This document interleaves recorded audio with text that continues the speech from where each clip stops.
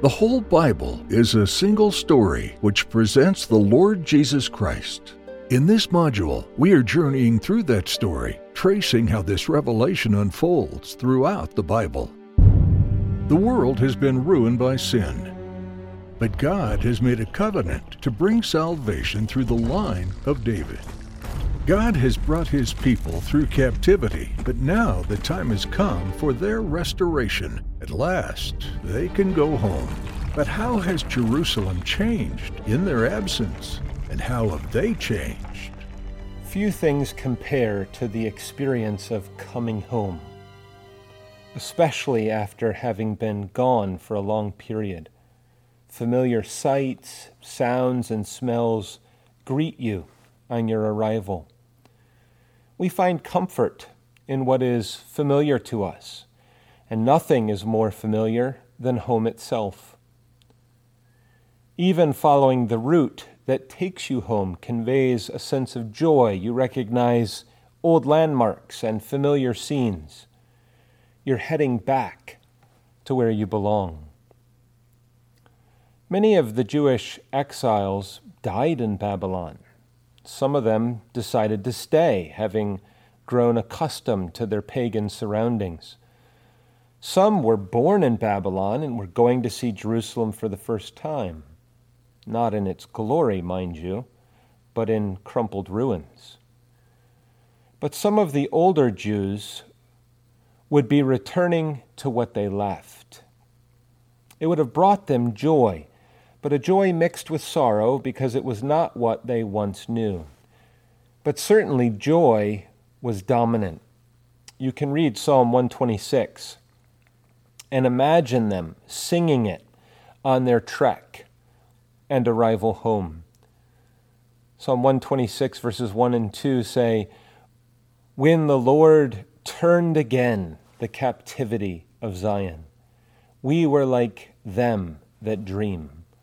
Then was our mouth filled with laughter, and our tongue with singing. Then said they among the heathen, the Lord hath done great things for them." How does the timing of the return from exile relate to God's word of prophecy? Who were the main leaders in this return, and what prophets continued to bring God's word to His people? What ongoing sins persisted after the return? What theological truths do we glean from Nehemiah's call to biblical reformation? What function does the Sabbath have at the end of the Old Testament? And what does that teach us about its permanent relevance? What do we learn about the New Covenant in the Old Testament prophecies? As we conclude our study of this Old Testament period, what have we learned about the points of continuity and discontinuity between the Old Testament and the New Testament? In this lecture, we will have completed 21 lessons on the Old Testament. We began with the account of Eden before the fall. And the Old Testament history ends with what we might call the second Exodus, the Jews' deliverance and return from Babylonian exile. This history is recorded in places like the end of 2 Chronicles and Esther and especially Ezra and Nehemiah. God's prophetic word during this time can be found in books such as Haggai, Zechariah, and Malachi. But first of all, let's give some consideration to what we learn about the history of this period. God had foretold through the prophecy of Jeremiah that the Jews would spend 70 long years in Babylonian captivity. Those who paid close attention to God's word knew this, and Daniel was such a man. We read in Daniel 9, verse 2, "In the first year of his reign, I, Daniel, understood by books the number of the years, whereof the word of the Lord came to Jeremiah the prophet, that he would accomplish 70 years in the desolations of Jerusalem." Well, as Daniel saw the end of the time in Babylon coming to a conclusion, he was motivated to pray for God to do what he promised. Do you remember Solomon's prayer of dedication at the temple way back? He prayed in 1 Kings 8, verses 33 and 34. When thy people Israel be smitten down before the enemy, because they have sinned against thee, and shall turn again to thee and confess thy name and pray, and make supplication unto thee in this house, then hear thou in heaven, and forgive the sin of thy people Israel, and bring them again unto the land which thou gavest unto their fathers. Daniel's prayer is built upon all of this. And really, the prayer of Daniel 9 is one of the model prayers of the Bible. It is filled primarily with the confession of sin, sin being the cause behind their exile from the land of promise. Daniel does not seem to have lived to experience the return himself, but God's promise came to pass. The Jews, which is the southern kingdom, returned from captivity in 3 successive waves. First of all, the first group returned under the leadership of Zerubbabel. This begins where 2 Kings and 2 Chronicles end. The second group returned under Ezra, a scribe and a priest. The book of Esther probably describes a situation just prior to this second return, this second group returning. The Bible describes the good hand of God upon them and the enduring validity and fulfillment of God's promises. This time of renewal also brought fresh demands of humility and return to God's law, as you see in Ezra. The prophets Haggai and Zechariah provide God's word to his people during this period. The third wave of return took place under Nehemiah, with Malachi prophesying around this time. Under Nehemiah's leadership, God brought about the last Old Testament Reformation, providing another pattern of restoration and renewal. Considering the whole flow of redemptive history, what was one of God's primary purposes for bringing his people back from captivity into the land? Well, the answer is the Lord brought the Jews back from exile and preserved the kingdom so that the path to the coming Messiah would remain open. The great king would arise from Judah, as promised centuries earlier. God was keeping his promises. Secondly, we need to consider the theology of this period. Some points of theology. God in his providence is steering the whole course of history to serve his primary purpose with his people and the unfolding of his redemption, as we saw in the last lecture. And so the Lord raised up Cyrus, king of the leading world superpower, to issue an edict enabling the Jews to return to Judea. God refers to Cyrus as his servant. It is the one appointed to accomplish his purposes. The same could be said for Artaxerxes in the days of Nehemiah. They actually lent their political support to advancing the good of Zion's cause. While they were pagan rulers, what they did served God's will. The office of kings, as we have learned previously, exist to serve the Lord first and foremost, and to uphold God's law under God's authority. We learn in Proverbs 21, verse 1, the king's heart is in the hand of the Lord. As the rivers of water, he turneth it whithersoever he will. God is directing the course of history for the good of his people. Secondly, God had judged his people and destroyed Jerusalem and removed his people from the promised land for their rebellion against God, defying his law and breaking his covenant.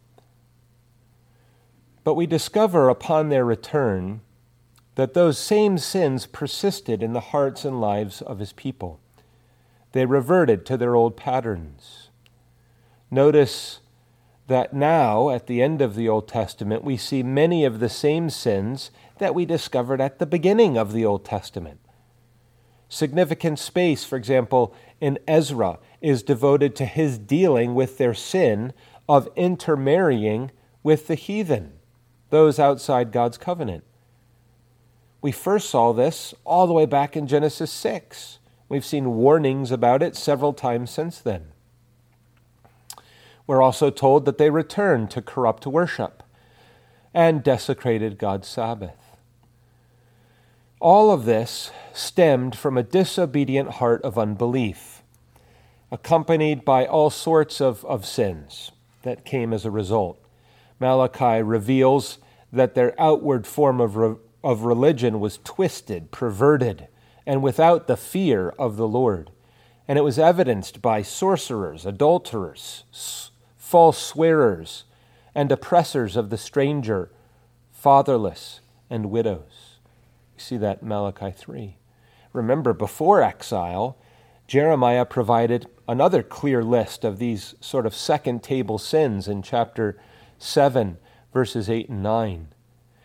And that list comes immediately following a passage that graphically depicts their spiritual adultery. Under Nehemiah, we see the last Old Testament Reformation. I will not repeat what we learned in the last lecture, but you can trace the same exact pattern here. It began with the reading of the law, resulted in the conviction of sin, repentance, separation from the world, and the recovery of God's pure worship. Nehemiah calls them back to God's covenant, to the pure worship of God, and to obedience to God's law. But I want to focus our attention on the role of the Sabbath as one example within this context. We read about it in Nehemiah, and especially chapter 13, verses 15 and following. We read of the Jews buying and selling food, there's commercial transactions, on the Sabbath, and permitting outsiders, non-Israelites, to do the same. Nehemiah confronted the leaders, the nobles, and he imposed strict enforcement as a magistrate of Sabbath keeping in and all around Jerusalem. Why was he so vehement about the Sabbath?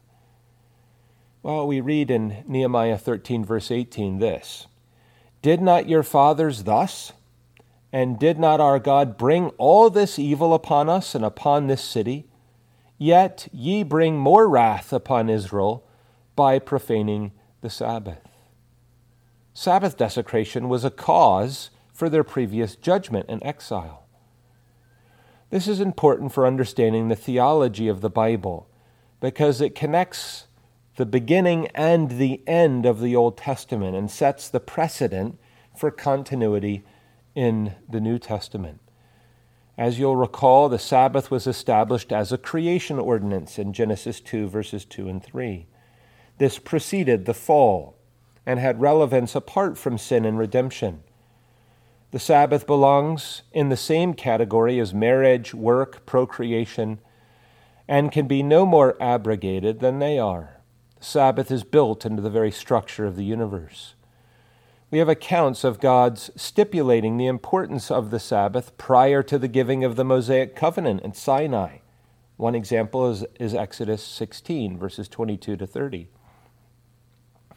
There was no interruption in the flow of Sabbath observance from the time of Adam to the ratification of Sabbath observance in the Ten Commandments.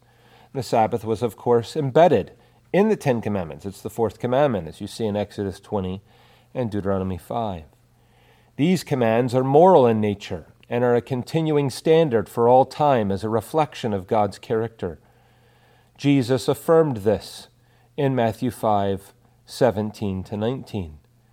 This standard regulates the conduct of all nations and all peoples in all time.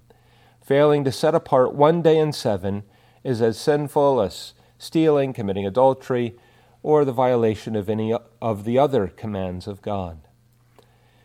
You'll remember that in the Old Testament, the penalty for desecrating the Sabbath under the theocracy of Israel was capital punishment. You see that in Exodus 35 and Numbers 15. This established irrefutably the importance of keeping the Sabbath to Jehovah. Can you think of anything that merited capital punishment in the Old Testament that is not considered a sin in the New Testament? It should be fixed in our minds that the Lord does not take lightly violations of his moral law. The prophets raised the same concern. We read in Isaiah 58, verses 13 and 14, "If thou turn away thy foot from the Sabbath, from doing thy pleasure on my holy day, and call the Sabbath a delight, the holy of the Lord honorable, and shall honor him, not doing thine own ways, nor finding thine own pleasure, nor speaking thine own words, then shalt thou delight thyself in the Lord. And I will cause thee to ride upon the high places of the earth, and feed thee with the heritage of Jacob thy father, for the mouth of the Lord hath spoken it." God requires people to cease from their ordinary work and recreation in order to devote the whole day to public and private worship, the exercise of the soul in fellowship with God. And this is accompanied by works of necessity and mercy, as Christ taught. While Jesus confronts the perversions of the Pharisees' distortion of the Sabbath, he upholds its original standard. That standard continues to the present day. When we read Nehemiah, we are reminded that spiritual declension will be found wherever the Sabbath is desecrated, and biblical reformation will always include its recovery.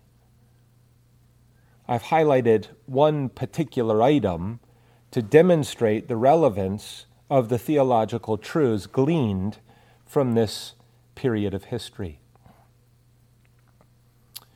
Thirdly, we need to go on to see how this final stage, this final period of the history of the Old Testament points us forward. Because the final segment of Old Testament redemptive history promotes within us a sense of expectation. Right? The inadequacies of the second Exodus, the return from exile, demonstrate that something more is needed. God's last word to Israel in the Old Testament, of course, is found in Malachi. We read at the end of that book in chapter 4, verse 2, "But unto you that fear my name shall the Son of Righteousness arise with healing in his wings." You can see the expectation here. God then says, "Behold, I will send you Elijah the prophet before the coming of the great and dreadful day of the Lord." As you turn the page over into the New Testament, you see this fulfilled almost 400 years later in the ministry of John the Baptist as the forerunner, preparing the way for Christ. We also need to say something about the references to the New Covenant in the Old Testament. As we draw our studies of the Old Testament to a close, and as we prepare to turn our attention to the New Testament, we should consider what the era of the prophets as a whole contributed to God's revelation about the coming new covenant, which is referred to as an everlasting covenant. Isaiah, Jeremiah, Ezekiel, Daniel, some of the minor prophets provide several key texts about the new covenant. The difference between the Old Testament, Old Covenant, and New Covenant is not one of substance, but of administration. Well, we can only consider a few themes. But one important text is Jeremiah 31, verses 31 to 34. It's in part important because it is cited in the New Testament in Hebrews chapter 8. When you read that text, you'll note, first of all, the continuity between what is described as the new covenant with the former covenants. So it speaks of the same people, Israel and Judah, uses that language. It speaks of the same law, a law which is now put into their heart, and the same promise that we learned long ago in our studies, the very core of the covenant, I will be their God, and they shall be my people. And so there's immediately, you see the continuity and connections. But it will bring new blessings that God once again initiates. He will apply his law internally in their hearts. He will provide increased knowledge of himself. He will grant definitive, full forgiveness of sins, no longer in Old Testament symbols. Paul in 2 Corinthians 3 shows that the comparatively greater glory of the new covenant will surpass the glory of the old. Hebrews 8 through 10, which speaks a lot about the new covenant, grounds this in the superiority of Christ's ministry as mediator.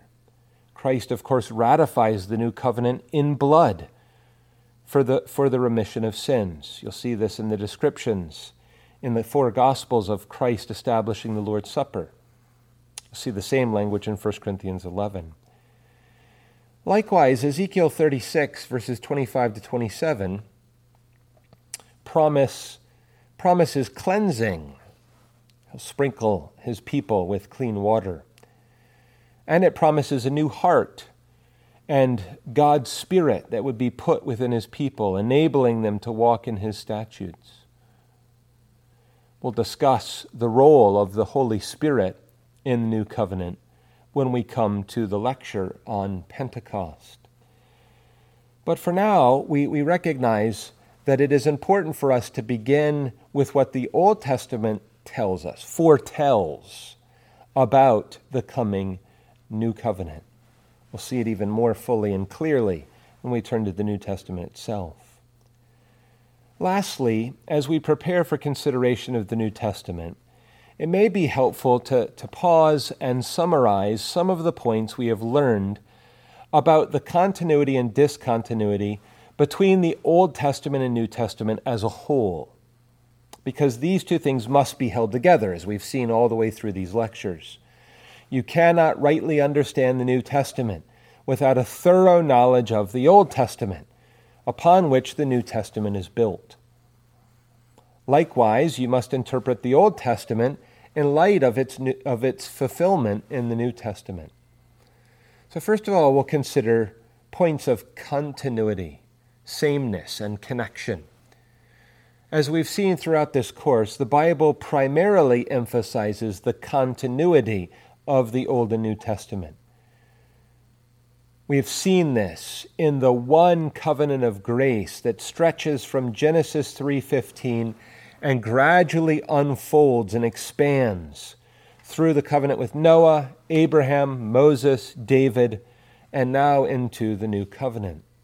All the way through, God proclaims the same basic promise, I will be your God and you shall be my people. Both the Old and New Testaments reveal the same God, a God who is unchanging.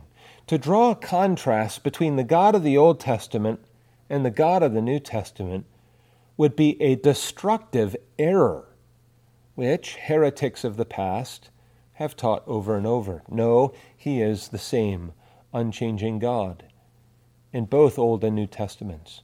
Both the Old and New Testament also reveal the same Savior.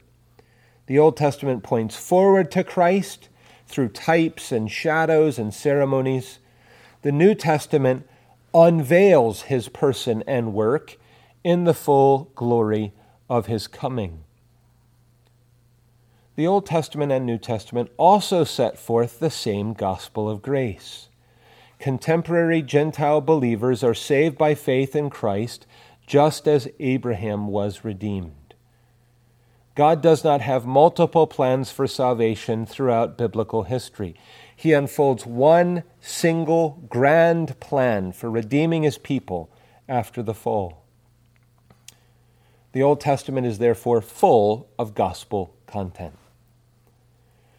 The Old and New Testaments also represent one people of God, one church, under two different administrations.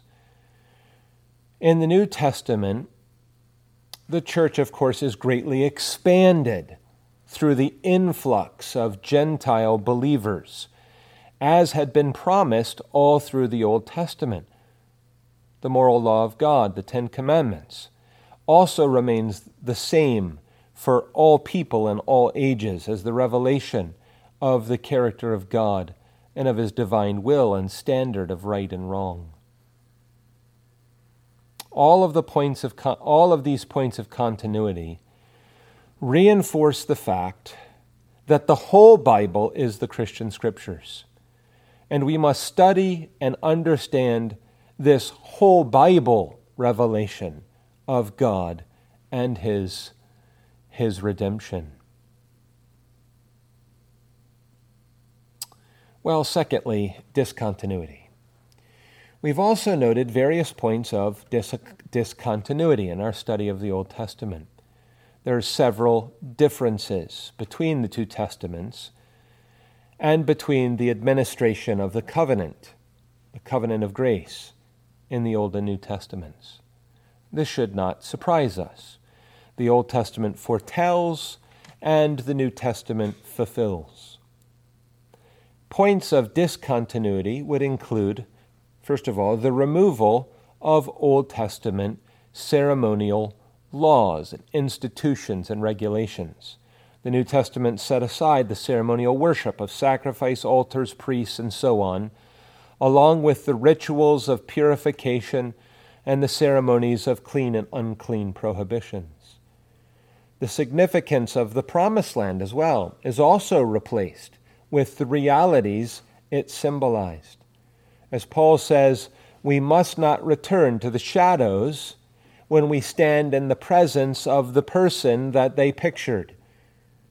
To do so would be an affront to Christ and would undermine his finished work. Another difference includes the important place of kingdom expansion, which I mentioned briefly. The Old Testament did not exclude Gentiles altogether. Think of people like Rahab, Ruth, Uriah, and several others. But proportionately, fewer Gentiles were enfolded in the covenant and Old Testament church. And here's why. The Old Testament was primarily a come and see model, if you will. God set Canaan, generally, and Jerusalem in particular, as a light to the nations. Some outsiders would be attracted to come and learn about Jehovah and receive his salvation. So the Old Testament was primarily a come and see model. But the New Testament issues a commission to go and tell. You see the difference? The gospel is now taken to the nations, beginning in Jerusalem, Judea, Samaria, and to the uttermost parts of the earth. The mission focuses on expanding Christ's kingdom universally, not locally in Israel. The recipients of these covenant promises will include people from every tribe and tongue throughout the whole world. The Gentile nations are to be discipled and added to Christ's inheritance.